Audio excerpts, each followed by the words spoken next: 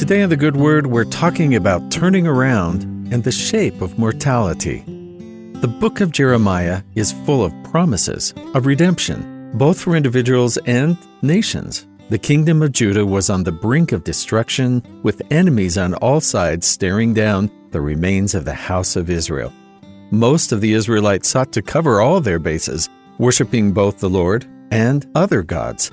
This showed a lack of confidence in the God of Israel, a disbelief that couldn't protect them when they most needed it. But even during this time of danger and uncertainty, before and during the destruction of Jerusalem, God's message through his prophet continued to be one of atonement.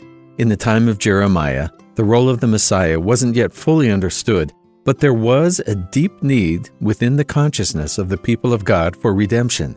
After the entire nation was scattered, and in the wake of his grief, Jeremiah still had the small message of hope for Israel. This wasn't going to be the end of the story for these people who had covenanted with God. And as we see in Jeremiah 31, their journey began with the mercies of God and would end with the same. The Lord hath appeared of old unto me, saying, Yea, I have loved thee with an everlasting love. Therefore with loving kindness I have drawn thee. Hear the word of the Lord, O ye nations, and declare it in the isles afar off, and say, He that scattered Israel will gather him, and keep him as a shepherd doth his flock. For the Lord hath redeemed Jacob, and ransomed him from the hand of him that was stronger than he. For decades after Jerusalem was destroyed, the Israelites had little hope of literally returning. But that hope wasn't completely lost.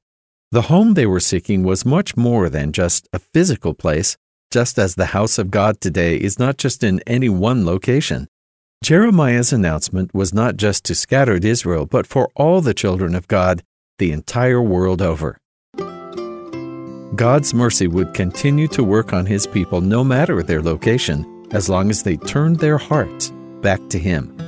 One way of visualizing our life is a journey, with a beginning headed towards a destination. We might also think of our relationship with God the same way, seeing it as a straight progression to a better place. And while that metaphor can be helpful, it's sometimes useful to think of our journey through life as circular. We begin with God, meaning our time on this earth isn't about fighting to get somewhere we've never been before, but returning to a home we're already deeply familiar with.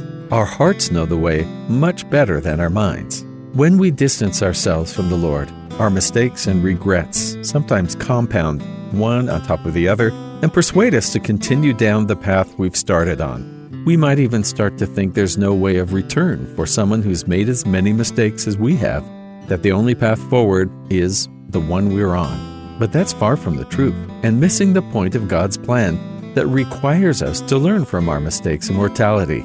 There is always a path to return, and God will lead us back to him if we're willing to turn our hearts and our feet in his direction.